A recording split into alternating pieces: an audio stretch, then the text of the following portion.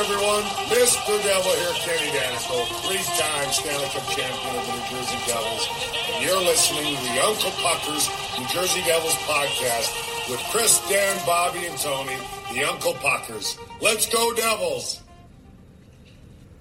Oh, I forgot. I was on mute. What's up, everyone? Yeah, I was like, I should start talking now.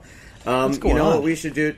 We should do today a Pee-wee. We should do a little Pee-wee tribute show. Yeah, I like that. So we should come up with a word of the day, and then when everyone says the word of the day, we go. Okay. So what's the word of the day going to be? Devils. Okay. There's no. Contract. Contract. The word of the day is contract. Yeah. Okay. I like that. I'm going to avoid that word. That soundbite, I do not have that loaded.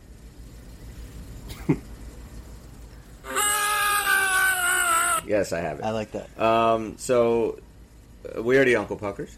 Dan, Bobby, and I'm Chris. Tony is sleeping tonight, getting his beauty rest, so he won't be here. So, how's everybody doing? First, let's start off with that. Well, doing well. It's nice to have Bobby back. That's Welcome for sure. Welcome back, Bob. Yes. Tell us about your little trip out west. Fantastic. It was a great convention. They had a really clever little acronym. You guys nailed it, at the end of that last show where you kind of let it slip where I was at. But the cuckold? It was convention? great because, I couldn't quite figure out what the acronym was at first, and I realized that the name of the place was the Future United Cuckold Kids. And I was like, oh, well, that's actually very appropriate. The Future United Cuckold Kids. What an acronym. I can't believe that they good. classify you as a kid. Let's start with that. What's up, kid? What was really cool, though, is that, the theme this year was biological transparency. And I'm glad to report that I am not the father of 17 kids. So we're good to go.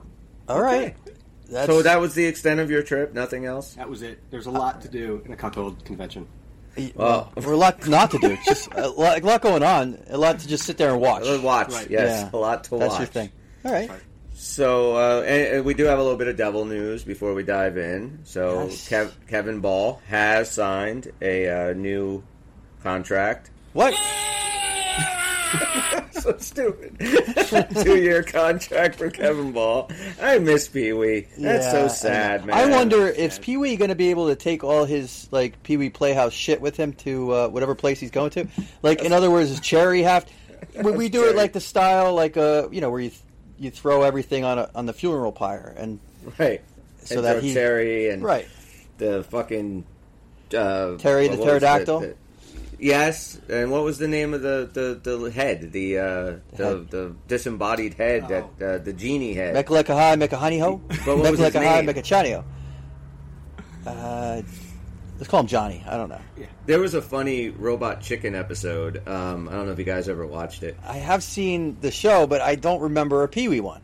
There was a funny bit where, Pee-wee's house is up for sale because he's been gone for years trying to find his bike. So people move in and first of all, they get freaked out that, everything's fucking talking and moving and all this stuff, but they redo the whole house and, they take Cherry apart and they, use her fabric for something else and and then Pee-wee comes back and, he's freaked out because his house is basically still alive, but they basically just destroyed it and killed all of the living furniture and stuff. It was pretty. You had to see it. At least he's got his bike.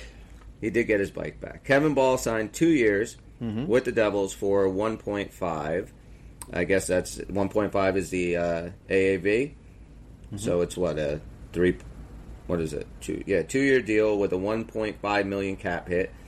So I guess that means $3 million over 2 years. Yeah, I guess right? 3.1 million. I don't know much about contracts. It says here. 2 years at a there you go. 1.5 million AAV for a total contract value of 2.1 million. That's about it. 1.05. So we have Kevin Ball locked up for the next 2 years. How you guys feel about that? Love it. It's right in line with, what was it, a couple months ago, whatever. I think right out of your mouth, Chris. It was give the guy $1 million and let's go, let's move it. It's what he's worth. It's good, solid guy. He's learning a lot. We got him on the team for another couple years, so we're done, right? Other than goaltender, I still think that something is going to get done. I know Jeremy Swayman just came back with a 1-year deal from Boston. I think it was like 3.475. So it's a 1-year deal. He has the contract for the year. Now I say he's locked up for the year. Let's make a fucking trade for him. Boston's got nothing. Let's give him a centerman. They need a center. Let's go get Jeremy Swayman. That's a good rate, too. Right? Yeah. I mean, they have Olmark, I think, locked up for 2 or 3 more years, and now they have Swayman for 1. They're in salary cap hell, and they have no centers. So let's pluck the guy from Well, him. I mean, they can't afford to take our goalie off our hands then, so that still poses a problem for us. Well, they can take Vanacek. Vanacek's at what, 2 something? Well, I'm sorry. I thought he was more than double that. Now I need to look that up. We're going to have to look up his contract. Yeah, I haven't had that open since the season ended, but I thought he was way higher. I could be totally wrong. I thought that he was only like 2.5 or something, but I could be wrong. It is a lot more than that. It's like 6, isn't it? 3 year. It's 3 year at 10 point. No, it's 3.4 a year. Oh, okay. 3 years. So his and I'm Similar sorry. money. I thought that he had that this was his last year, but the 24-25 season is his last year. Yeah, last year was his first year with us. That's right. Yeah, but I thought it was only a 2-year deal. Oh, That's okay. what I was saying. Gotcha. I thought it was only 2, but it was a 3-year deal. So he's getting 3.4 per year. It's a 10.2 3-year deal. Mm-hmm. So it's a little bit less, slightly less than Swayman. So I guess that probably wouldn't make sense for them if they're looking to save salary cap. But I think you might be able to pluck one of those dudes from them. And if not, Swayman's a free agent next year. So if we run with the 2 guys we have, if things fall apart in the playoffs, and our goaltending is part of it, well, then you got a guy like Swayman sitting there that maybe you can grab as a unrestricted free agent. You said Boston needs a center. What center are you planning to give him? I don't know. I don't know who we have down below in Utica that might be a decent prospect to be willing to get rid of. Right. You're not talking about one of the guys who was starting last year. No, okay. I wouldn't. Not for Jeremy Swayman. Not for anybody. The guys that we have playing on the roster right now, I wouldn't move any of them. Not for anyone. Yep. At this moment. Now, come December, January, maybe things change. Sure. I don't know. All things are pointing to this team really having a fantastic season this year. I am a little bit worried about our goaltending come playoff time or later on in the season, but if, like we've said a million times, and Fitzgerald we trust. If this is what we're going with until he makes something that we just scratch our head saying this was a stupid move and I don't understand it, then, I'm going to trust the guy. Yep. Yeah, I've loved all his moves, so, I'll be fine if we stay pat, if that's what he wants to do. Yeah. And I will be fine if he wants to make a move for Swayman. I know he's not going to hurt the team doing it, and I know that he is very careful, and he's going to look at something that is going to have an upside for us. And it's not just shuffling guys around. He doesn't do that.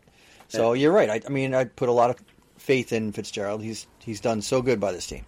And I like Swayman. He's only 24. I just think that he fits in with this team. As far as where they are right now, where they're going, I think he's the kind of dude that can really fit in and establish himself as a true number one with New Jersey for a long time and hopefully win some cups. I like the idea of Hellebuyck. I like that idea for 3 years, maybe 4 years. I like the idea of Swayman for the rest of his career at this point, if he can still keep doing what he's doing. And I like Akira Schmidt. I think Schmidt has a huge upside. I'm just really confused by, all the talk now of them saying that he needs another year down in Utica. I just don't know where we're going with that. If he needs another year in Utica, okay, if that's how you feel. But who are you getting to play with Vanacek? I don't know. I don't understand what they see in his game that makes them think that. I mean, he's never really shrunk from a game. He played in some big games for the Devils. So it's not like a big game problem. Workload, well, you don't know until you test him. I mean, has he really been tested workload-wise? I don't even know if that's their plan to give him a heavy workload anyway, even if he was going to just stay with the Devils. So I really don't understand what that's based on. I get that you don't want to put a goalie in too young, break his confidence, and it kind of ruins him that way. I understand that. But, I mean, hasn't he kind of been baptized in fire already, so to speak? He's, like, come in and played strong through the end of the season, bailed him out of a playoff round. He's got a lot of action for a young guy. I don't understand. But, we'll have to see what that's about. I mean, that's just talk now anyway. He definitely proved it to me in the Rangers series, was just coming in Game 3 and playing the way he did for those 5 games. But when the game that it struck me like we might have something here. It was against Ottawa. Vitek had gotten laid out. Somebody came through the crease, took him out, back of the head, and he got knocked out. It was third period. I think we had a 1-goal lead, or might have even been a tie game.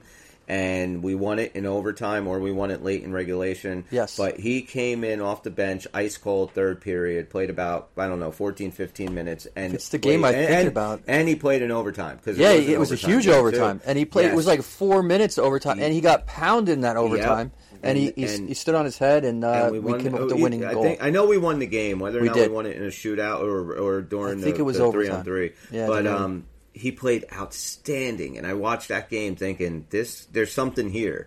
Especially the way he does it. There's such poise, He's very calm, very, very cool, And then about a week later, we sent him down to Utica again because Blackwood was, healthy.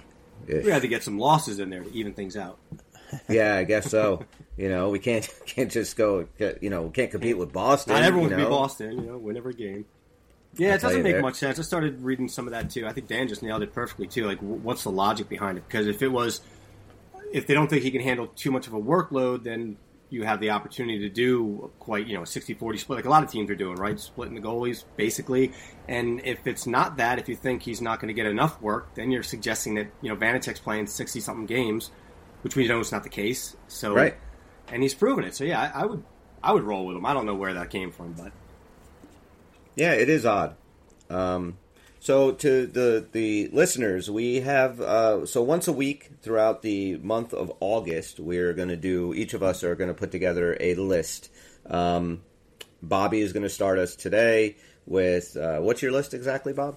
So it's going to be 5 of the most underrated or underappreciated New Jersey Devils. Now, this is of all time. Of all time, yeah. Okay. Yeah. Underappreciated I couldn't pick 5 on this team. Sure, that's what I assumed that. But and then Dan is going to do top 5 New Jersey Devils goaltenders that are not named Marty Brodeur at some point. Mm-hmm. Tony's going to do top 5 toughest, best fighters ever that the Devils had. And I, at some point, throughout the month, will go 5 best head coaches of the New Jersey Devils. So we're going to put all those together, but it starts today with Bobby's list of the most underappreciated Devils of all time. So, Bob, if you like, we can dive right into that. Let's do it, yeah, because I got to tell you, harder than I thought. I bet. Because I didn't know, first of all, how am I tackling this from the layman who doesn't know much about Jersey, or from kind of the fan base, and I think there's a little bit of a blend to that. There's really probably one guy in here that's maybe more directed at Devils fans than the rest are just kind of more or less how maybe that person's seen. But we'll just dive in and see what you guys think. Okay. So you're starting from number 5, working your way to 1? Number 5. Okay. And I thought it appropriate to go back to when, the glory days when it all started, and going back to 1995. And my number 5 on the list is one Neil Broughton. Okay. Now, Neil comes in, traded from Dallas, right? I think he plays 30 games with the Devils, scores 8 goals. A few of them are game winners. But more importantly than that, come playoff time, this guy, everybody knows what the team did. Everyone knows Claude Lemieux, when the Conn Smythe, what Brodeur did coming out, what our defense did, all that, even like crash line and all. What they don't realize is that second on the team in playoff scoring was Neil Broughton. Second behind only someone I brought up before, Stéphane Richer. So, Richer, you get kind of an honorable mention here with 21 points. Neil Broughton had 19 points in the playoffs that year. 7 goals, 12 assists, and 4 game-winning goals. Wow. Which is 1 more than the Conn Smythe winner, Claude Lemieux. Wow. I just think he did a lot for that team. It goes very unnoticed. Now, most hockey fans of our age know Broughton. They know the name. They might even know what he did in college. And they know he was a solid hockey player, but I think he gets lost in that 95 team. Oh, man, I think you're right. Second because team with 19 points. Yeah, I was just going to tell you, like, hey, he's not underappreciated by me, but I did not realize how great his stats were, especially through the whole playoffs. Like, that is incredible. So even I underappreciated him. I didn't consider myself underappreciating him. So and Neil Broughton, he was on the 1980 Olympic team, right? The Miracle on Ice team. Yeah. So I like Neil Broughton. I remember when we traded for him from Dallas, and that's a big one because he was only here for 2 years, a year and a half. The year and a half of 95 and a little bit of 96. Yeah, and then all 96. Yep. We didn't make the playoffs 96, and then he was gone after that. That's right. But yeah, Neil Broughton, that's a good one. We had his brother play with us too, Aaron Broughton. So again, it's kind of hard for me. Yeah, well, he's not underappreciated, that's for sure. Aaron Broughton. He's any appropriately true Devils appreciated. fan probably doesn't underappreciate any of the guys I'm going to bring up. So it is a little bit more of kind of just a general sentiment amongst hockey fans. Some of the younger fans, though, they might not be familiar with these guys, which is kind of cool, you know. Who the hell's Neil Broughton? Let's check out some of his stuff on YouTube. And he was a fantastic hockey player. And unfortunately, since we are doing kind of underappreciated, it kind of takes time to create that. So I'm really probably not going to dive into anybody too new. Gotcha. Yeah, that makes sense. It's kind of hard, right? I can't tell who's going to be underappreciated 10 years from now. I think Miles Wood kind of came up, for example, but I was like, well, wasn't really underappreciated when he was doing his job. People loved what he did. Right. I would think Miles Wood, I would put kind of in a fan favorite category for a lot of Devil fans. Yeah, definitely. Just he was a guy I just never got behind. I never really dug his game. But I think he's going to have a very good year with Colorado. I do. And I think there's a very good chance that we are facing them in June for the Stanley Cup because that would be fun, right? Going up against Miles Wood, knocking his little dick in the dirt and winning the cup. All right, who's your number 4, B? So number 4, this guy was part of the kind of youth movement that helped push the needle a little bit in 2000, staying with the theme, going with a championship team. He comes in, he only plays 23 games in the regular season, but he was inserted into the playoffs where he played all 23. He stood big and tall for us, and that is Colin White. Okay, yeah. Okay. So in the 23 games with us in the beginning, he just scores 1 goal and 5 assists. He's a +9, 18 penalty minutes. And then he plays all 23 in the playoffs. And after that, he just kind of started to become our big, stay-at-home guy. He was a 6'4", 215. We still had Stevens at the time. Right, Danico retires at the end of 2000, right? He does kind of take the mantle from Danico. No, Danico retired in 2003. Whitey was already on the team. Right. And then Stevens, the year after? So White was, kind of sitting here quietly becoming that big, strong guy that would stand up for the team. He wound up having a hell of a career, right? 797 games. He was a +74 over that time. 869 penalty minutes, and all but 54 of those games were with us. I think he finished his career with the Sharks, 54 games. So, now, do you guys see similarities in Colin White and Kevin Ball? I do. Yes. Yeah, they do have a lot of similarities. They got the size and the reach that goes with it. I saw such great hockey sense develop in Ball last year, particularly in the playoffs and right before, that I could see him being that kind of caliber player. And White was great. He really was. You're right. I mean, people don't necessarily remember it as well as they should because we've had so many great defensemen. But Colin White was fantastic. Well, not only that, so he comes in, he wins the Cup with us in 2000. We were very successful in 2001. We win again in 2003. And again, he still got the shadow of some of those other defensemen. But then you kind of get into the lean years. He was our guy. He was our horse. He was rock solid. And that's going to go unnoticed because we started getting bad. Right. But he was a solid player. Yep. Yeah. And let me tell you, I met him this summer and I talked to him for a little while, and what a freaking super, super nice guy. I mean, just an awesome dude, willing to, he's not he doesn't like, a lot of fanfare and shit. Most people didn't know nobody knew who he was except me. And we were talking, and he was just such a good guy, super nice. I like Colin White a lot. And today, I got a little bit of a hockey fix because the NHL Network actually was playing 2003 Game 7 Anaheim Jersey. Oh, nice. So I was watching. I watched the second period and some of the third. But just to get that little fix of hockey, and even though who's going to win, how it's going to play out, it was just so much fun to watch. I can watch them hand Marty Brodeur that Conn Smythe over and over again. Yep. Oh wait, that's the one question. Go, right? I've always Jean-Sebastien Giguère. I've always thought this, that if I ever had a conversation with Brodeur, did an interview with Brodeur, the one question that I would ask him, and just go over what he did in those playoffs. I think he had 7 or 8 shutouts the entire playoffs. 7 shutouts, I think 3 in the finals alone. 3 in the finals alone. We win 4 games in the finals. The 7 games, we go 7 games. He shuts them out 3 of them. And Game 7, the clincher, he shuts them out. And he's shutting out the other goalie who won the Conn Smythe. Right. And then they hand the fucking Conn Smythe trophy to some flash in the pan Jean-Sebastien Giguère on home ice. The biggest equipment, pads and chest protector. That he was the guy. You know how Marty had the rule for the trapezoid? Yes. Because he was so good at playing the puck, which is a great skill. Yes. Right. Well, Giguère is the reason they started cracking down on equipment, because everybody started climbing up, but nobody went as ridiculous as him, and that equipment saved a lot of pucks on its own. And that's the question I would ask: how much does that burn your ass? You've done everything, 4 Vezinas or something, right? 4 Vezinas, 3 Stanley Cups, 5 Cup appearances, final appearances, everything that you could possibly. Yeah, anything you could possibly ask for. Gold medals, Olympic gold medals. The man accomplished everything. Goals. Does not have a Conn Smythe, and does that burn his ass? Because there's I still don't know anybody that can explain to me in a way that makes sense why it was handed to Giguère and not No, it's that argument that he was more important to that team because the team surrounding him was worse than Brodeur was to the Devils because the Devils around Brodeur were better. It's a crock of shit. The guy had the best playoff run at that point in decades, maybe ever. Yeah. Certainly the shutouts alone were the record. Yeah. And if the save percentage was abysmal, if Brodeur had a bad save percentage and Giguère's was phenomenal, if they weren't separated by a couple decimal points at most, then we could maybe talk about, hey, wait a second, you can't just say the winning goalie is the best goalie.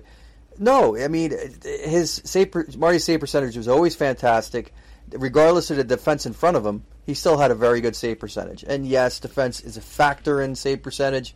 But let's face it, if there's a single stat that reflects on the goalie's play, it would be save percentage, even more than goals against average.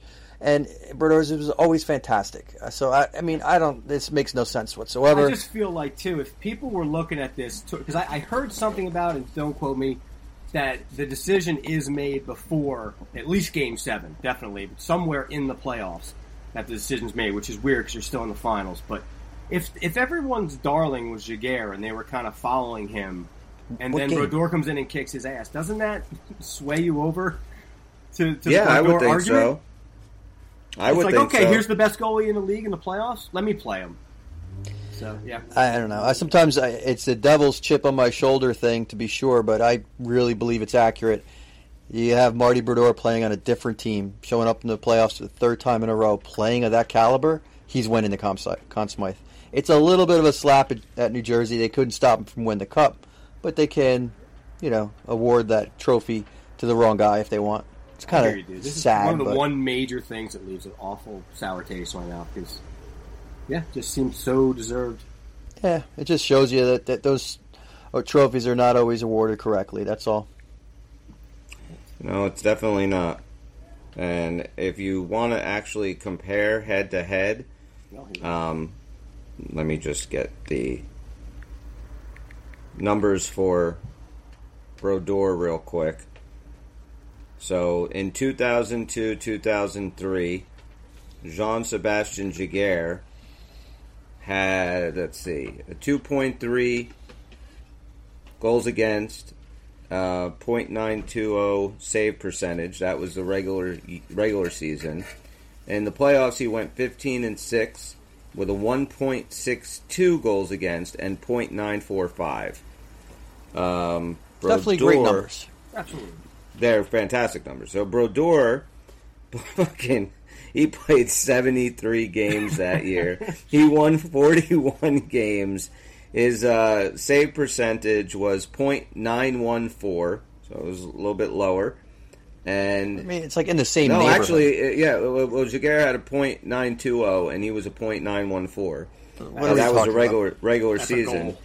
And then goals against, Giguère was 2.3 regular season, and Brodeur was 2.02. That was regular season. Playoffs, he played 24 games, 16 wins, 8 losses. His save percentage, so I said that Jaguars was .945 and Brodor's was .934. His goals against was 1.65. Jaguars was 1.62. And Brodor had 7 shutouts in those playoffs. The numbers are almost identical, except Brodor won the fucking Stanley Cup and had 7 shutouts. And he doesn't get the Conn Smythe. Yeah. It is a goddamn travesty. Again, if those numbers were vastly different, especially save percentage, if Brodor's was like floating somewhere in the 80s, and you got this guy with a 9.4, I understand at that point, like, wow, we've got 2 different caliber goaltending, and it didn't make a difference in the winning of the cup. That's not what happened at all. Brodor clearly outplayed him, especially when you count winning when it mattered. Yeah, and it's like they literally just went check box, check.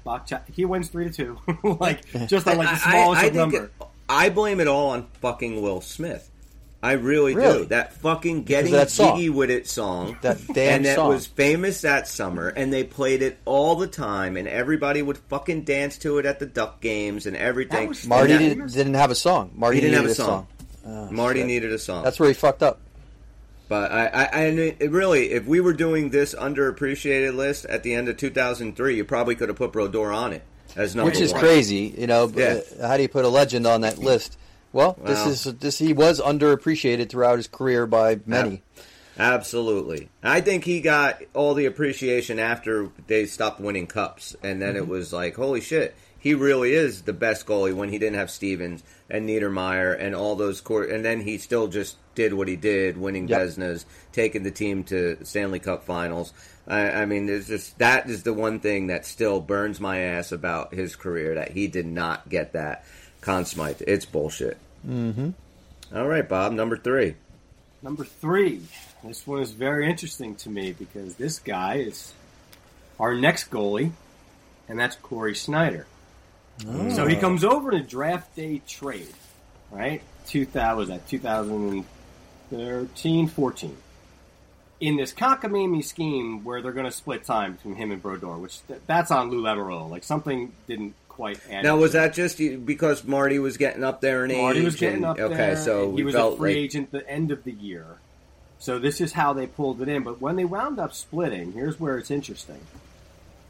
Schneider got 43 starts to Brodor's 39. He had a 1.97 goals against and a 9.21 save percentage to Brodor's 2.5 and 900 save percentage. Yeah, he did outplay Brodor that year. He went on the next 3 years as such. His goals against and save percentage was 2.26 with 9.25, 2.15 with 9.29, and then it peaked up a little bit at 2.82 and 9.08 save percentage. But all of those three during those first 3 years and the first major year were up there with the best goalies for those few years. That's true. He did his job, but not only did he do his job, he had to come in. He wasn't just replacing Brodor, right, the next goalie. He's sitting down the bench from him. And he still had to go in there, and the fans didn't know which way to go. He did a hell of a job. He did start to get hurt towards the end there, and obviously the team wasn't very good as well. He actually lost his starting job going into that 2018 playoff series, and they finally made on the back of Taylor Hall. But when he did get in there, he posted a 1.78 with a 950 save percentage. He did everything he could to actually get them through that round, despite the fact that he had about 3 down years heading into that. But I think overall, given what he's done, given what he had to come into, and those numbers, his first 3-4 years were one of the top in the league. Yeah, I remember that year he came back from an injury, right? I forget exactly what he had. It's something surgically repaired, and we were all hoping he could regain his form, and he did for that playoff round. You're right. He did. Well, I mean, I think, was it Kincaid was in that or Wedgwood? Who was it? Kincaid, and Kincaid had a great, post All-Star break run. He really helped the team make the playoffs that year. He almost made the list because of that alone. Yeah. Now, Corey Schneider is interesting because he was very good in Vancouver, one of the best in the league, and he, like you said, comes over first 3 or 4 years. And yes, he had some injuries, But Corey Schneider, to me, is the perfect example of how mental playing that position is, because he had, yes, some lingering injuries, but he just lost it mentally. Like, every time he got into the net when he was healthy after the injuries, he just could not put it together. He was a fucking basket case towards the end. And now he's, I think, riding the pine in the island. I don't even know if he has a home right now. But yeah, he, for a handful of years, he was very, very good. That's a good one. Who you got for number 2? Number 2. Big old fan favorite and two-time Cup winner, Jay Pandolfo. Good point on that. Number 2. I think Jay Pandolfo was extremely underrated, but go ahead. I mean, this was our shutdown guy and, a true team player, and not just like a shutdown guy in a regular season.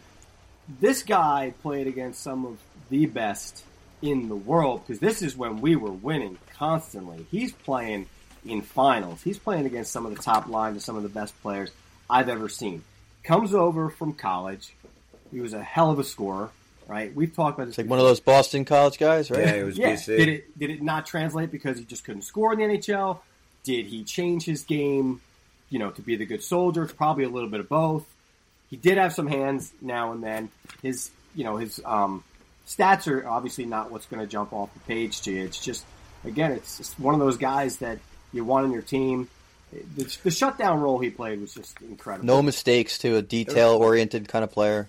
And for anybody that's familiar with these Devil teams, you know exactly what we're talking about with Jay Pandolfo. The team was decisively different when he was not in that lineup. Him and Madden, the two of them together, they were the best shutdown line. Nobody wanted to go against, Mario got on the ice, or, Messier got on the ice. You knew it was Pandolfo and Madden out there. And they would usually just shut him down. Yeah. And all the stars had quiet nights against them. Yeah. Was not the best skater, no doubt. Not the best skater, but a lot of heart and just a hard-working dude. And that's basically it. And I think a lot of it was that, coming in to the NHL, if you are not this pure goal scorer or, a defenseman, a stay-at-home defenseman or a goalie, you got to find a niche. What is it that I can do and then try and do it better than anyone else? Well, playing defense as a forward, as a third line or fourth line forward, Jay Pandolfo, there was nobody better. I agree. And we used to bust his balls all the time when he played, when we used to watch the games, because, he didn't have hands. He wasn't scoring goals, but... you watched after you done, maybe doesn't turn up in the stat line afterwards, but you knew he had a lot to do with most of those victories. Yep.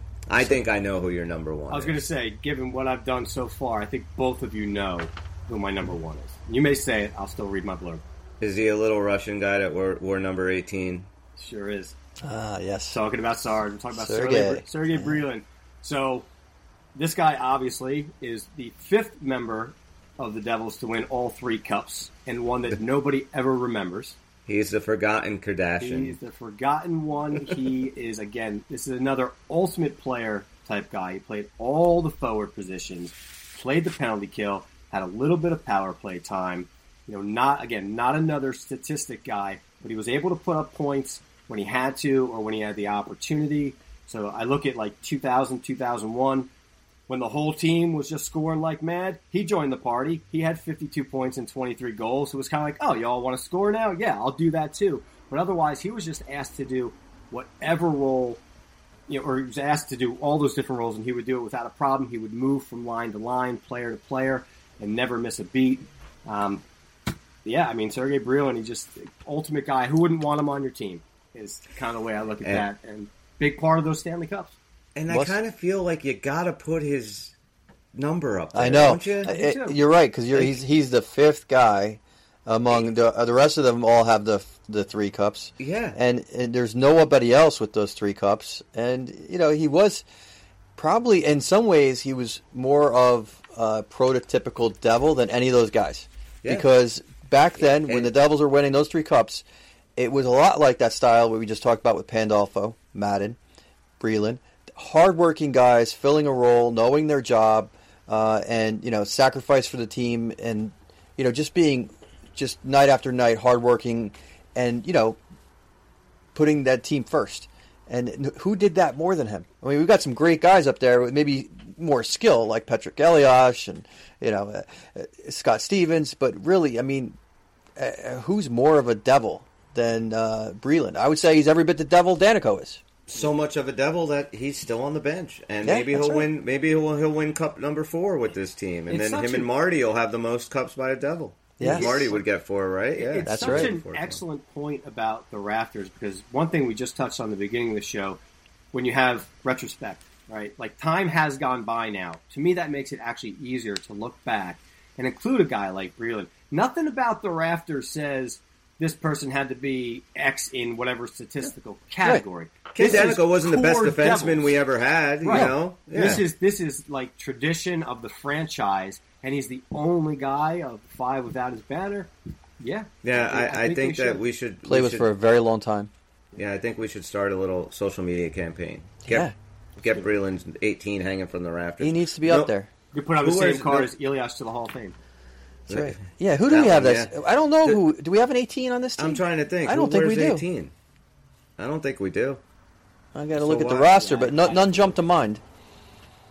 Wait, what number is Palat? Oh yeah, he's 18. Okay. Yeah, he's 18. That's right. All right. So in a couple of years when he's gone, we'll raise the Breland up to the rafters. I think Palat would change it if they approach him. He wouldn't change it when he came up from Tampa. I mean, Mercer changed his 18 to 91. Mercer That's a young kid thing, though. No, I know. Mercer did the right thing. I agree. And it's only a fucking number. These guys that get their panties in a bunch because of a freaking number on the back of their jersey, I don't know about that. Like, who gives a shit? I'll be more happy with the number on my check. Like, yeah, exactly. Whatever the hell you want on my jersey. I forget the reason Hughes chose 86. You guys remember? Was he born in 86? No, I don't think so. No way. No, he's not that old. They both do something with the 8 and the 6, or the 6 and 8, but I don't remember what it was now. There was a... Because Luke Hughes... Oh, wait. Okay, so he's 86. Yeah. I think... Luke? No, the other one. Quinn Hughes Quinn. is 68. Right. Yes. And then I think that... Isn't Luke 43, like half of Hughes? Yes, that's what it was. But I don't know why he's 86. So they all kind of go together with that, but I don't know why he's 86. So he had to. Okay, all right. Now, who's the highest number we have? 91, right? Ever? That's. I think 91. We got Mercer now. Gilmore was 91 too, right? 93. No, 7. Oh, he was 97? Okay. He was 97. Okay. I better double check that, but for some reason 97's jumping to mind. In football now, you're allowed to wear number 0. If you wanted to. See, is that a number, though? Sure, it's a lack number. of a number? Oh, it's a number. It's a number with no value, but still a number. Fair enough. So, we do have something else that we -1. can do. They should start doing negative numbers. They might have to. Like 3,000 years. 93. 93. He was 93. Okay, so he was the highest number we ever had. Yeah. I'm trying to think, like, the low numbers, we've had everything from 1 through 10, right? Yeah. We've had people play everything 1 through 10. Hedberg or a couple. Oh, yeah, definitely. Yeah, I know 1. 2 was, didn't Paul Martin wear number 2? He did. We had a lot of number 2s over the years. Yeah, Danico was 3, Stevens was 4, White was 5, Andy Green was 6. Who was a good number 7 we had? We've had a few of them. Wait, Paul Martin might have been 7, actually. You're right. Paul Martin was 7. So, going back to 2, I know we've had 2s. I just struggling right now. Fetisov? Maybe. I don't remember his number.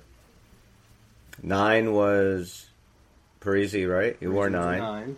8 was Dinah Zubris. Yeah. Broughton, that's right. Yeah. Wasn't Dinah Zubris 9 to 8 too? 8 as well, I mean?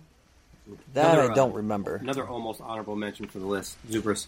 Yeah, that's a good one. Yeah, and it was hard. When I was watching the game earlier. So they had Turner Stevenson on the line with Breland, and who the hell was the third guy on that line? I can't remember, but I liked it. The best line I saw out there, though, and I completely forgot about it, was the Langenbrunner, Friesen. Oh yeah. Oh shit! Who was the third guy on that line? Arnott? No, he didn't play with them then. No, it wasn't. Arnott wasn't on that team. he's... Oh, the Breland, Turner Stevenson, and Mike Rupp, that was the one line. And they scored the first goal, the game-winning goal. That was Rupp. But I can't remember who was playing with the Friesen and Langenbrunner, but that was a really good line. But, Brian Giunta. There you go. Yes. That was it. Number 14. So we have this. I have some true false / over-unders that we're going to do. So we're going to just ask. I'm going to ask you guys questions. We have about 30 of these. We're only going to go through like half of those tonight. We'll get Tony to give us his answers another time. And then at the end of the season, we're all going to kind of come back. We'll relook at everything and see who was, the closest to getting these. So the questions I'm going to ask are either going to be answered as over, under, or true, false. The first one is an over-under. The New Jersey Devils had 112 points last season. Over or under this year, 112 points. Dan.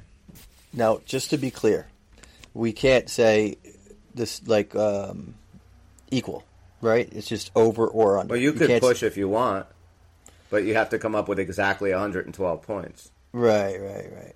I'm going to go, oh boy, this is interesting. We've discussed this before a little bit, yes. And I could see a world in which they score more points, but don't even end up with second, or even win the because this everybody's going to come along.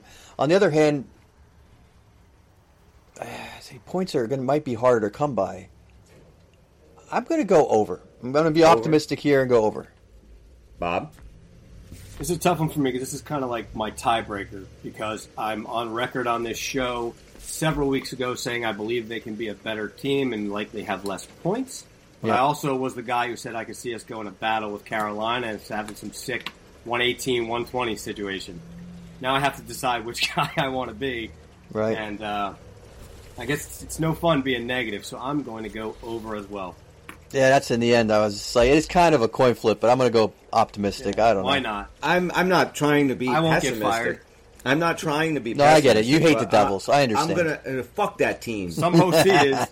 I'm going to take the under, and the only reason I'm going to take the under is, and look, I think they're going to be the better team than they were last year, but I'm not sure about reaching that. First of all, that 112 points is crazy. This team's been around for, 50 years? They've never, that was the first time they ever got that many points.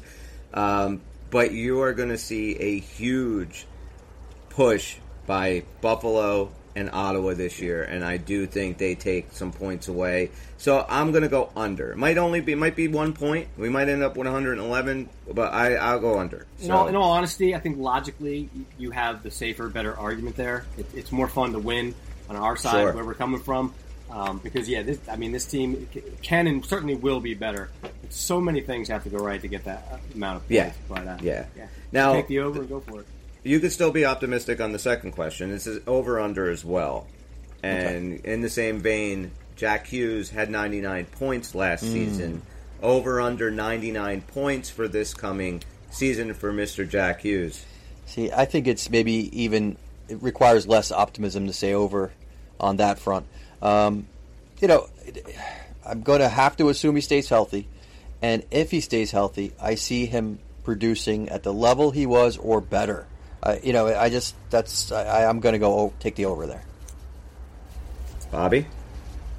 So the only thing that gives me pause on this is I believe we're so deep and we can spread the wealth so much that he doesn't, need to score in as many situations, but he's also not the type of guy who's going to take his foot off the gas necessarily. And just given his trajectory, I'll go over. I'm going to stay in that same vein with you guys. I think Jack Hughes will be a 100-point goal scorer this year, 100-point guy this year. And you know what? I'm going to even say it's not on this list, but I don't think he's going to be the only one on this team. I really don't. I see a world where we have a couple of guys with 100 points. Jack Hughes Timo. Is just... Yeah, I mean, with Timo, Toffoli, Mercer, Bratt, Heischer, Palat. It's loaded. And then with Hughes just being the best guy on the ice at all times, the amount of goals that these guys are going to score, he's going to be up in the mix for a whole bunch of them, so I'm going to go over as well. Jack Hughes will be a 100-point guy this year. We'll stay in the Hughes family. I asked you guys this on an earlier show. Ask you again. True or false? Luke Hughes will be a Norris Trophy candidate within 5 years. Yeah, so I believe that I said yes, a candidate within 5 years. Now, I don't really know. You could maybe fill me in here. When they announce candidates, we're talking about what? Usually 3 to 5 players? Guys. Three guys. Okay. Yeah. So is he going to be somewhere in the top 3 defensemen in the next 5 years? You know, it's maybe a bit of a reach to call that a lock or anything, but I think it's more likely than not. I'm going to say over. True. Yes, true. Bob. I remember this conversation. I'm pretty sure I might have been one of the people who didn't think so. I took the no on that. Yeah, you didn't think so. I've been doing some reading and hearing what other people think about Luke outside of my scope and our little, optimistic group here. And it's definitely making me see a little bit more in him than I thought, which is great because I already think the guy's freaking awesome. So I'm going to change my tune on that, and I'm going to say yes. True for Bob. I'm going to also say true. What this guy showed to us in this small little sample size of games that he played, I think 5 years in this league, this guy's going to be one of the best defensemen out there. He's going to score a ton of points. He's going to be huge on the power play in a couple of years. Yeah, I think he can be a candidate. I think I see a world in 3 or 4 years where it's the Cale Makars and Luke Hugheses of the world, that those two guys are kind of really pushing the forefront of the best defenseman in the league. Best offensive defenseman in the league, because there's nobody especially, cares about a once defense. Burns especially once Burns retires. Yes, that's true. Yeah. All right. Over or under 6 points. That's what Jesper Bratt had in the playoffs last year. Over or under Jesper Bratt 6 points next season's playoff. We better hope it's over. I mean, this is the one thing that love Jesper Bratt. I was so disappointed in his playoffs last year. I think he was disappointed as well. He's got that contract. We wanted him under contract all last year. Couldn't make it happen. He's got to have a good playoffs now. I think he knows that. Whether he will or not, oh boy. I'm going to stick with my optimistic theme just because that's such a low number, and I do expect a long playoff run. So I feel like it's a safe bet. But I got to tell you, I'm concerned. If he doesn't have a good playoffs this year, we have a guy with a big contract who's not a playoff guy. You can then say that very clearly that this is not an anomaly if you stretch 2 years together. I don't see that. I don't think Fitzgerald saw that. I think he doesn't give this contract if he really believes it, but he did give this contract. So I'm going to go with him. I'm going to stick with optimism, and it's such a low number. I don't think it's that dangerous of a bet. I'll take the over. Okay, Bob. I'll take the over, and I believe it's going to happen in the first round if whoever we play is going to get at least 6 points in the first round. I don't think you can go year to year on these things and necessarily, like you said, if it happens again, then maybe we can label it as somebody who can't really perform in the playoffs. But I'm going to go over because he fucking has to get more than 6 points in the playoffs, right? I mean, you were just signed to an 8-year, almost $8 million a year deal. Yeah, we need more than 5 assists and an empty net goal, so it has to be over. Question number 5: true or false? Seattle Kraken will make the playoffs for a second year in a row. I'm going to go true. I'll be quite honest here. I don't analyze the West as closely as the East, being following mostly Devils. But I like their team. I like what they've done. And I don't know who's really emerging out of the basement in the West. Maybe this is done more out of ignorance, but I'm going to say true. That I think they will be able to make the playoffs again. I don't know who else would necessarily bump them out. Bob? Same sentiment here. I don't really have enough knowledge to know. I think we've even talked about this before, and I don't see any reason why they would get knocked out. Yeah, I'm going to go true, too. I don't think that this was a flash in the pan last year, and they made this playoff by luck. They are an extremely good hockey team. They're super deep. They get scoring from all 4 lines. They're very fast. Grubauer's a good goalie. I like Seattle a lot. I think they make the playoffs again.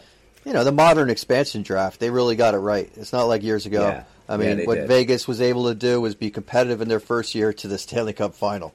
Yeah. And they never really fell off and became a bad team. And then Seattle in year 2, they knock off the champs in the first round. That's impressive. Very. True or false? At least one head coach will be fired during the regular season. You mean it has to be a New Jersey Devil? No. Throughout the league. Anywhere in the league. A head coach will be fired by an NHL team during the regular season. I feel like, has it ever gone a year where it didn't happen? Sure. Really? Where nobody was fired? During the season? Yeah, we've gone years without people being fired. So you're going to say true? I'm going to say true. Yeah, I don't know the statistical rate that happens at, clearly, if you're telling me that it has... We've gone years without it. I feel like it's more common than perhaps it is. Maybe it is. I'll stick with it. All right, we'll I didn't know that we've made it to the holidays without somebody getting fired, so I'm going to say true as well. All right, well, I'm going to go true as well. This one might be a little bit more difficult then. At least one general manager will be fired during the regular season. True or false? Seems like that happens less often. On the other hand, what's going on in Toronto? Because that's always a pressure cooker, right? Too. And you know that they've had so much change. They changed out their coach and everything else. And, I feel like, this is it. You're going to produce right away or you're getting fired. So this is a, good chance that if Toronto doesn't have the spectacular regular season that the city of Toronto is demanding, that maybe all of Canada is demanding, that, GM head will roll in there. And that's just them. There's other teams in this boat. You're saying true. I'm going to say true. Okay. Bob? I'm going to say true, and I'm going to double down and be crucified for it. Just throwing it out there. One of those, crazy things that can happen during the year. I don't agree with you guys. It's going to happen, and it's going to happen to Lou Lamoriello. Oh, wow. Okay. Well, let me just say something here. When I come up with these questions, most of the time it's because I already have an answer in my head, so I throw it your way. My whole thing is, I think that Lou Lamoriello is going to get fired this year, and that's why I put on here, if you guys think of GM. So yeah, I think it's going to be Lou. I really do. Bobby, you're dead on. Bald man or smart man. I guess that's it. You should shave your head then. I think it's going to be Lou. I think points. Lou is so behind the fucking times at this point, and I think the Islanders are just spending money on old, slow dudes. So yeah, that middling team we talked about before. They don't know which way they're going. They're trying to plug in with just kind of medium, skilled players. It doesn't seem to be going anywhere. I mean, if we roll into the new year and these guys are in the basement with Columbus and with, the Flyers, how's Lou keep his job? I just can't see it. This is a team that kept it all together. They kept it all together for the simple fact that Lou and whoever else is in charge up there believes that they have another run in them. I don't see it. I don't see them even making the playoffs or even sniffing the playoffs. I really don't. So the only thing I'll say to give you pause maybe a little bit is that the Islanders, much like the Devils, exist in the immediate shadow of the Rangers, which gives them a little room to make moves like in the not in the regular season. You know what I mean? I mean, there might be some truth to that, but I don't think that's enough to say finish out, and then because you're saying it's going to be during the season, not before or after. It is the Island. It's not Toronto. It's not New York. That's true. Rangers. It's ballsy to fire your general manager during the season. A little bit. Point. Yes. I think that make a good reason why. If the team does what we've kind of been thinking they're going to do, if there is that continued steep drop off during the season, expectations are not being met. I don't know what their expectations are realistically. It has to be they really just have a run, or just it has maybe to be just make the playoffs. Right. So if they're not even heading towards that direction. Yeah, I mean, you fire a head coach to save a team because you can. When you hire a general manager, a new general manager, because you want to fire the old one, general managers can't make an immediate impact. They need an offseason, a draft, and actually they need a few years to see their imprint on the team. But it's also it's also a message to the team. You're right. There's also that. And the fans. Legendary. Yeah, So I mean, we could be completely wrong, but I'll say true that a general manager and a head coach will be fired throughout the regular season. True or false? Question number 8. Nico Hischier will play in all 82 games this year. Do you know what he played in last year? 78's coming to my head. I'm just kind of curious here. You might be right. What do you got, Dan? I mean, I'm going to say no. He's going to play a lot of games. He's going to be damn close to it. So I'll take the under. Nico Hischier played in 81 games last year. So it's definitely doable. In 17-18, his rookie year, he played in all 82. And then he played 18-19, 69, 19-20, 58, 20-21, 21, 21-22, 70, 22-23, 81. Does Nico Hischier stay healthy and play all 82 games this year? I don't think so. And I think he might even be sat, which is unfair for your question. Does he stay healthy? He might even be sat like towards the end of a season. Sometimes that we set some of our players. But it doesn't say stay healthy. It just says will he play in all 82 games. Yeah, that's such a hard target, man. You got to hit the bullseye on that. So I'm going to just play the odds here because I feel like the odds favor me saying no. I would not be surprised if he does. He definitely is capable of it. But I'm going to say no. False. Okay. False. Bob. I think he's got the character of a guy that wants to be out there for all 82, but these things ebb and flow. And as far as Iron Man streaks, unless you're truly one of those Iron Men, I don't really care. No, false. He'll miss it by a couple. Well, he's played in all 82 games 1 year, and that was his rookie year, so I'm going to go and stick with that. That's false. He will not play all 82 games. True or false? Connor Bedard will win Rookie of the Year. Wow. He's been the most anticipated, rookie coming in quite some time. These things are so weird, though. You never know until it happens. I don't care how great the success was in other leagues, in international play, whatever. You just don't know. So, that being said, he's going to have a lot of attention. He's going to be on a team where he can make a difference. Is he on a team that's immediately going to be loaded for scoring? No. I don't know about that. Chicago looks like they're not going to necessarily be in that position. Oh boy, I'm trying to think of other rookies though that are going to get that kind of attention and also produce. I can think of two: Adam Fantilli in Columbus, and Luke Hughes. Yeah, I mean, wow. So Luke Hughes, he's going to have a great year. I really do project that. Is he going to outshine Bedard? I mean, all you heard all year was Bedard. He's going to be in a position to. On the other hand, he's a defenseman. If he was a center coming up with that skill, I think he could definitely outshine Bedard. I'm going to call Bedard I'm going back and forth on this. I'm going to call him the Rookie of the Year. All right. True. How about you, Bob? This is maybe the hardest question yet, to be honest with you, because I agree. The optimist in me really does see an opportunity for Luke Hughes to do this, mostly because I'm just such a big cheerleader of what he can bring. But like Dan said, I mean, all I've ever heard is Bedard the way I heard Crosby, the way I heard McDavid. I don't know him that well. I've never looked at his stats. I know he broke this guy's record and that guy's record, and typically these guys, it doesn't. They say he's pretty good at hockey, right? Yeah. Seems to know what he's doing. But they tend to come into the league ready, and they kind of take off from there. Where Luke Hughes, as great as he can be, when I look at some of the other elements of our team and a skill set he brings, like being able to score, we do have a defenseman that scored nearly 30 goals last year. And how much is there to go around? So I really want to say that Luke Hughes can do this. I don't want to sound like a homer, and I feel like if I don't say Bedard, then I sound like an idiot. But take a chance. Go with I'm going to take a chance and say that he's not surrounded by anything in Chicago, and I'm going to say he will not win it. Okay. I feel your agony in that, Bob. I felt the same agony. Yeah. I think if it's a tough question.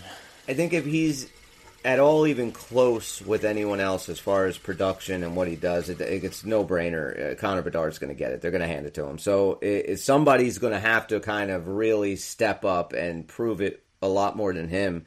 Now, I think that Adam Fantilli can do it. I actually think Adam Fantilli is maybe a little bit more NHL ready than Connor Bedard is right now. And then, of course, everything you said about Luke.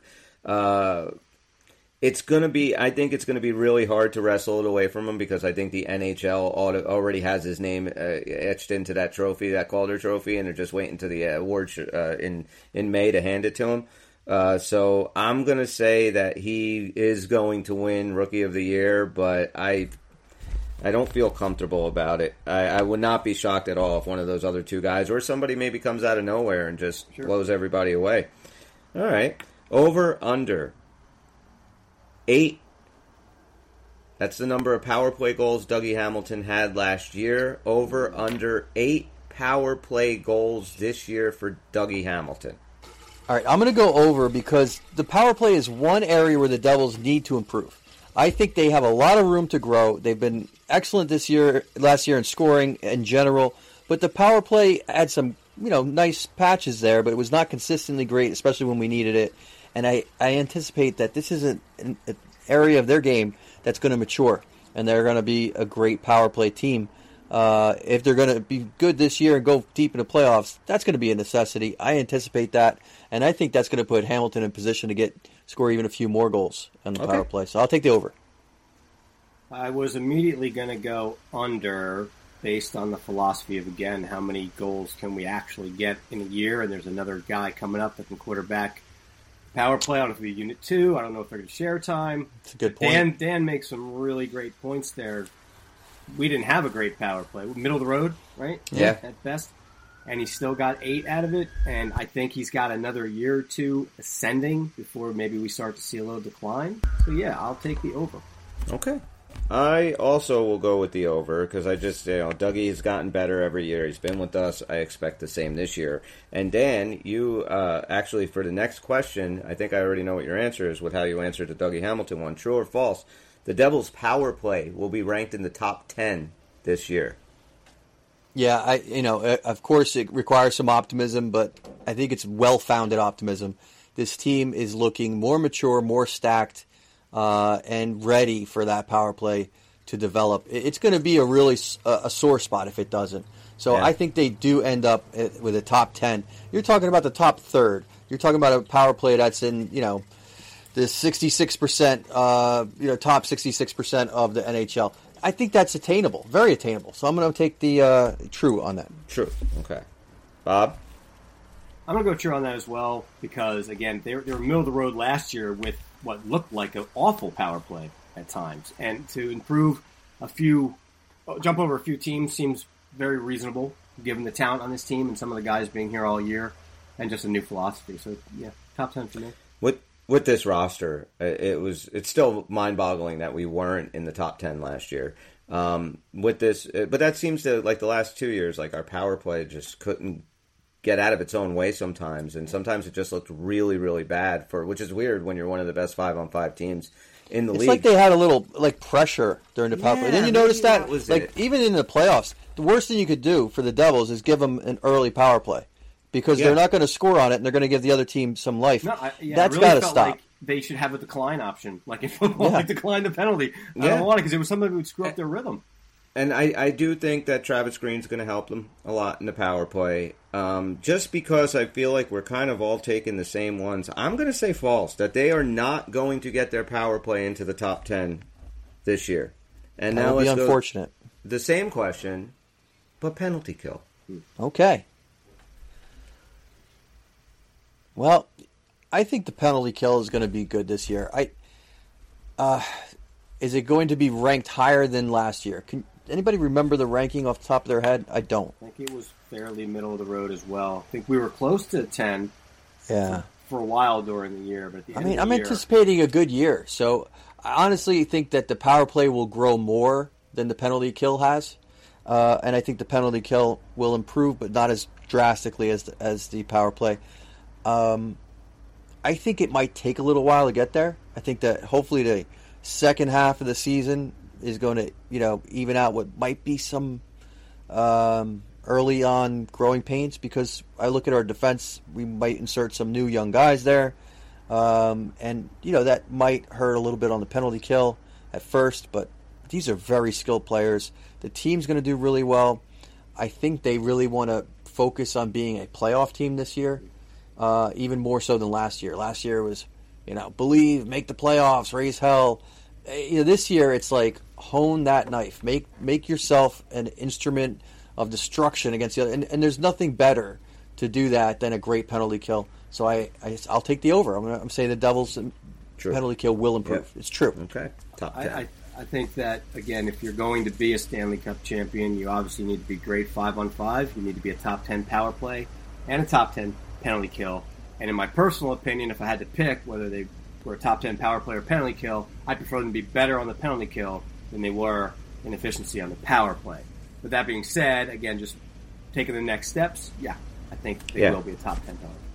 I think they will be a top 10 penalty kill too. They were very good at penalty kill last year, and it's kind of still a staple of our the old Devil teams. Like, we can still shut you down on a power play, and we're very good at it. I'm like scratching my head that I took false. I just said false on the power play because, for all intents and purposes, they should have the second best power play in the NHL. Maybe behind Edmonton. Look at the skill on that team. With all those weapons, they should be scoring every other friggin' power play they have. But, we'll see how that goes. All right, question number 13. Over or under? It's 40 points. Luke Hughes. Over or under 40 points this year? I just threw an arbitrary number at him. Thinking it was actually kind of high for a rookie defenseman, so we'll see where you guys are at. 40 points. It is pretty high. Anybody have a point total of, let's say, Marino or even Hamilton?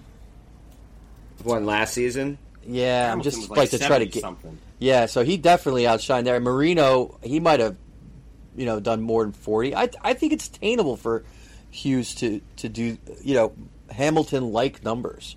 I think it's very attainable. I mean, you mentioned before, the sample size we've had of him. So Dougie Hamilton had, I'm sorry to interrupt, but Hamilton had 74 points last year, which is huge. Fantastic. 22 goals, 52 assists, 74 points. Yeah. You got Marino and there, you wanted Andy? to know about Marino? Yeah, just because I consider him so solid, and that's something that I feel... Sure. 4 goals, 14 assists, 18 points. Okay, so that's a big difference, right? I mean, solid, yes. Scoring, point scoring, so no. in the middle of that is basically what that's a great question. Can he score twice the rate of Marino? Boy, I think this is a tough one, but I'm going to stick with that optimism. I do see such a great upside. I'm just hesitant because the sample size was so small, and he is, for all intents and purposes, a rookie next year. So hard to predict what a rookie's going to do. We struggle with the Bedard question for that same reason. I'm struggling here, but I'm going to say, yes, he will. Okay, over 40 points for Luke. How about you, Bob? It's funny because if you asked these questions in a different order, I would have had a different answer. I probably would have came in under, but I can't sit here and be the guy who said Bedard's not going to win Rookie of the Year. You're the only schmuck of the three of us that thinks that, because I kind of had Luke Hughes in the background and say he's not going to hit 40. So, over. Unless you like Fantilli. That's true. I like Fantilli. I do. I tell you, 40 points is high.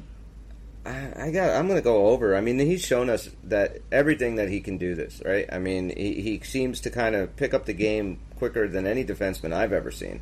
I'm going to say over, because I think he's going to be quarterback in that second power play. I think he's going to be able to get some points. So I'm going to say over 40 points. All right. Number 14, true or false? Carolina, and this is in no particular order, New Jersey and New York will finish 1, 2, 3 in the Metro, same as last year. True or false?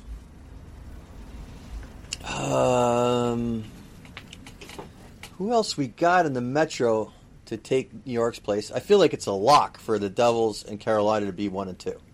That's like a lock in my mind.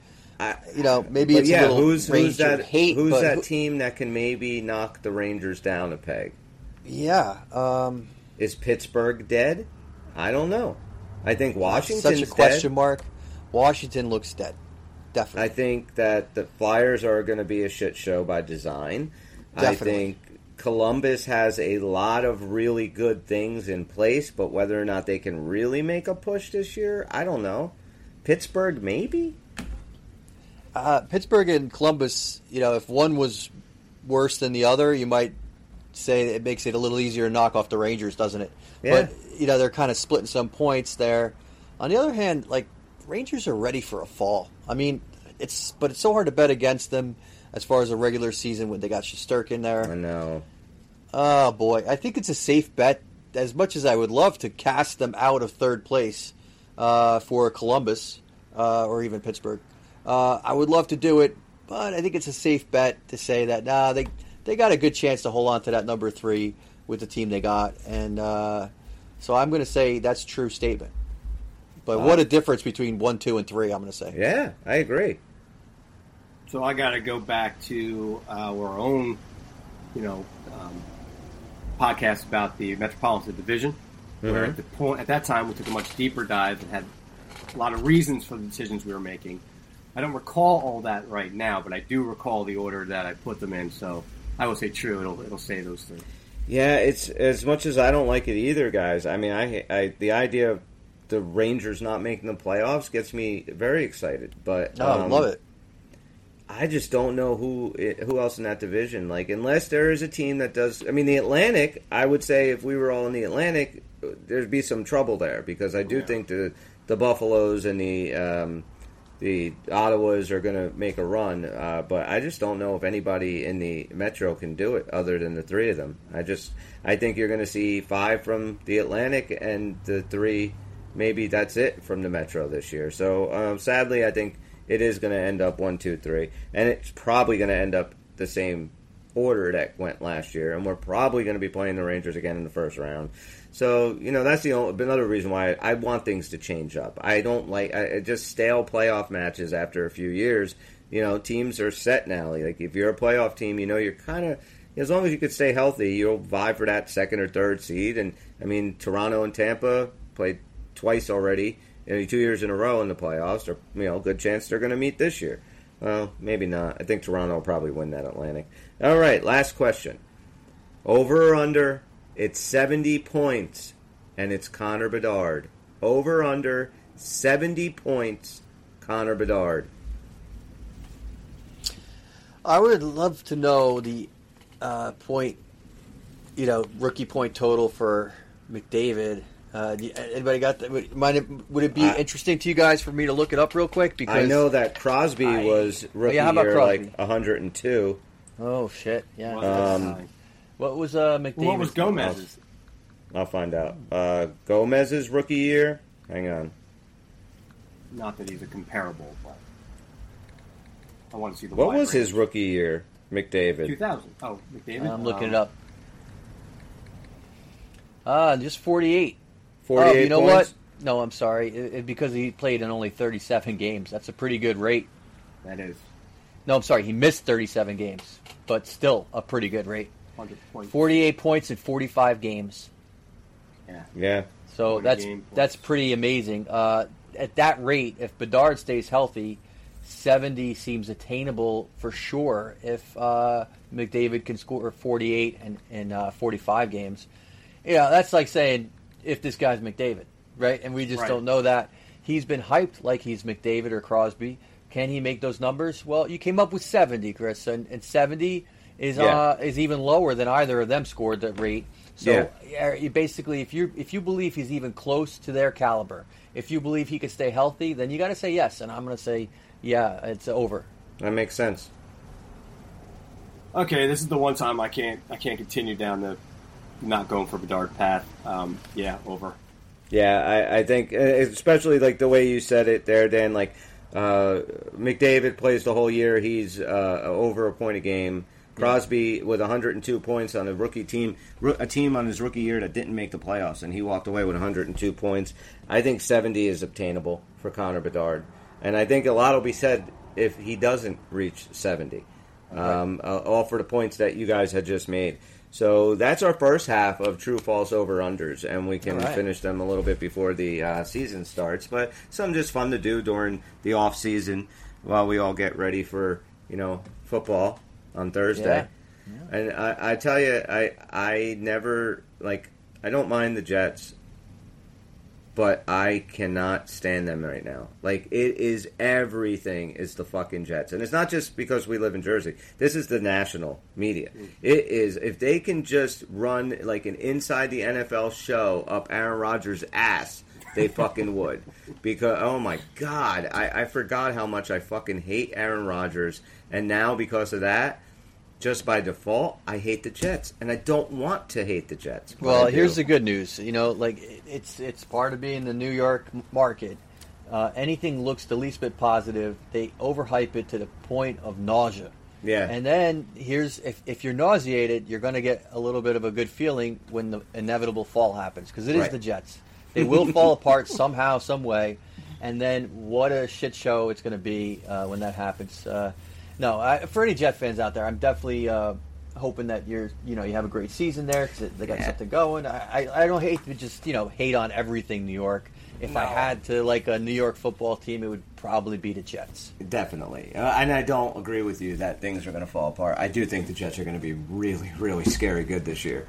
Right. So yeah, we'll see what happens. I just being a Viking fan my whole life, I hate Aaron Rodgers. That's just kind of how it goes, right? So it's really hard to not hate him now, even though I loved everything he said in his last interview about the whole Sean Payton thing, which we talked a little bit about on the last show, and he comes out and pulls his best Will Smith and says, Sean Payton needs to keep my coach's names out of his mouth, that kind of thing. It would have just been better if he went up and slapped him. But, I like that. I like the fight in him. I like that he sticks up for his coaches, everything. But you were a Packer for 20 years, man. I can't. Just hard to get behind you. Anyway. I digress. Is there anything else hockey-related that you gentlemen would like to discuss? No, I mean, I think we covered a lot. I did enjoy doing that those questions, the list. I'm looking forward to the next 15. Yeah. And so, guys, check us out anywhere you get your podcasts. You know the routine. Also, we have the YouTube channel up and running, so hop on that. You can check the shows out there. Give us 5 stars, subscribe, like, tell a friend. Whatever you can do to help us promote the podcast, it goes a long way to getting our name out there, so we really appreciate it. And other than drop us a line, unclepuckers@gmail.com. Help us get rolling into our fan feedback segment of the show, which we hope to get going once the season starts. Other than that, for Dan, Bobby, I'm Chris. He's not. We're the Uncle Puckers. We'll see you when we see you. Puck is out. Puck is out.